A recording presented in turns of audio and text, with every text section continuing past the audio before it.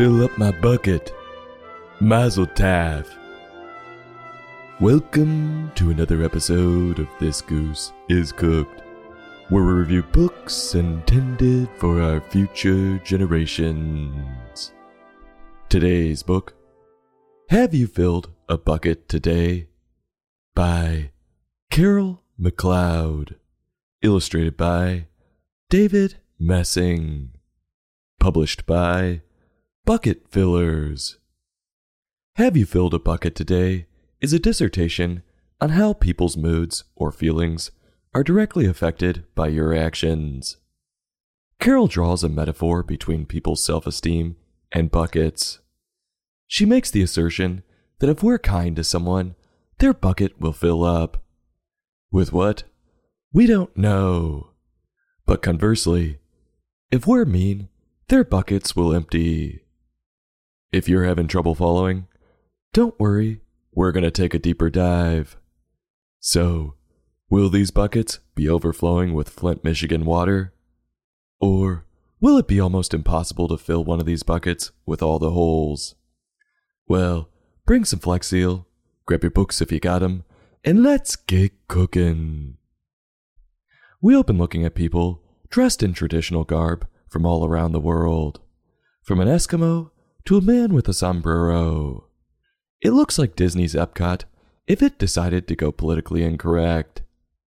Quote, all day long, everyone in the whole wide world walks around carrying an invisible bucket.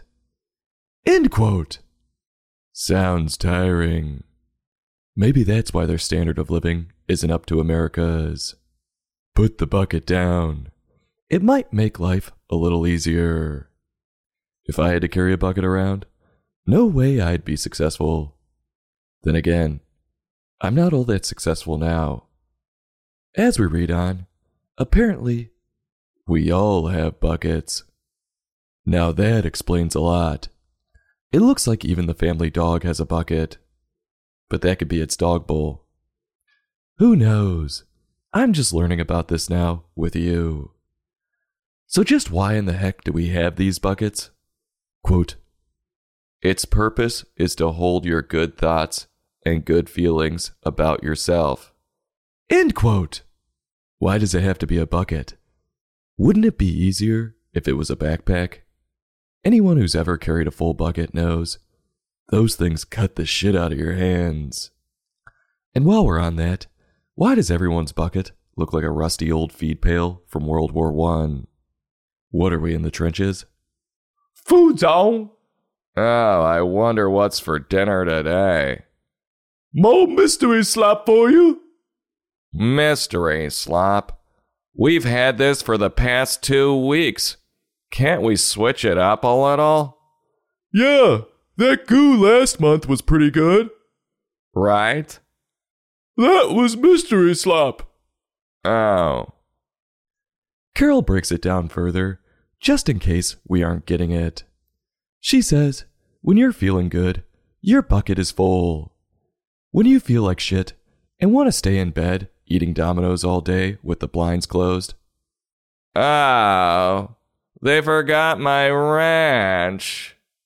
I guess I have to order another bacon jalapeno stuffed cheesy bread. But then I'm gonna be blowing up the toilet all day. Oh, I hate my life. That's when your bucket is empty. Then we see a rather perplexing picture of a young lady walking away sad with her bucket empty. And an older bald gentleman is walking the other way, smitten with a full bucket. What the hell is he so happy about? Did they fill his bucket with a toupee? Next, Carol explains an interesting aspect to these buckets. Quote, you need others to fill your bucket, and other people need you to fill theirs. End quote. So that's why that woman was screaming, fill me up, in the hotel room next to mine. It all makes so much sense now. So when you're kind to someone, you fill their bucket, whether it's saying something nice or giving them a gift. She must have really needed some positive energy. As it turns out, we can take from people's buckets too. And we can see two girls with metal ladles just scooping the positive vibes out of another girl's bucket. There's gotta be an easier way. Couldn't they have just poured it out? These people with metal ladles are called bullies. But as it turns out, a bully can't take what they ladled out to fill their bucket. Which makes plenty of sense. God forbid you shake using a ladle. It all comes out onto the floor. More punch, darling? Yes, please. Okay. Let me just get you a cup and ladle it on in here. Oh, the blood sugar's low again. If I could just get this ladle...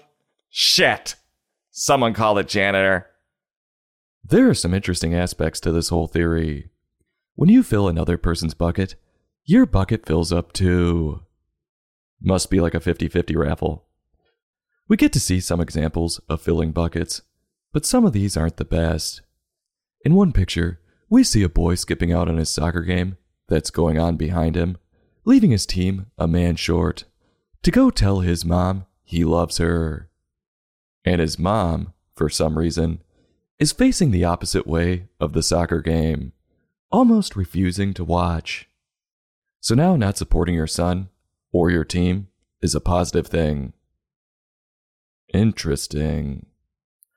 The ideas and examples continue, and we see one boy playing ball with another boy who happens to be in a wheelchair, which is so nice. Buckets are overflowing. I just have one question. Why the hell does the boy in the wheelchair's bucket have to be in a wheelchair too? Who the hell has ever seen that? The bucket literally has no arms. How does that even work? Seems a little insensitive. The boy could just sit the bucket in his lap. Carol wraps this thing up, telling us to have bucket filling always on our minds, strategizing as to how to fill up buckets every day. Sounds like a whole hell of a lot of work.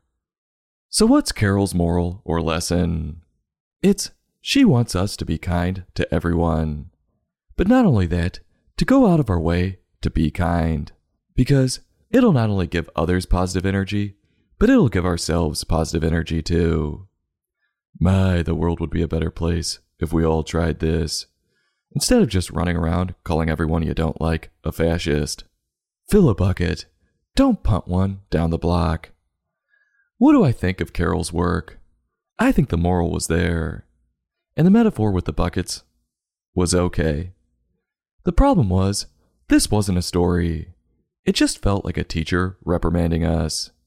I believe it would have served her idea better to show an actual story. Now, as for David's pictures, they weren't great. They looked like they were out of a textbook, and some of the pictures came off as insensitive and out of touch. Well, we know who's getting this book. A teacher who wants to lay down the laws to her class. 'Cause you aren't reading this one for entertainment. On a scale from 1 to 5, I'm giving this book a 3.1. I'll have a heapin' helpin' go back for another bite, but I won't be able to get anything else because I'm using a ladle. This goose is cooked. Join us next time for another in-depth book review.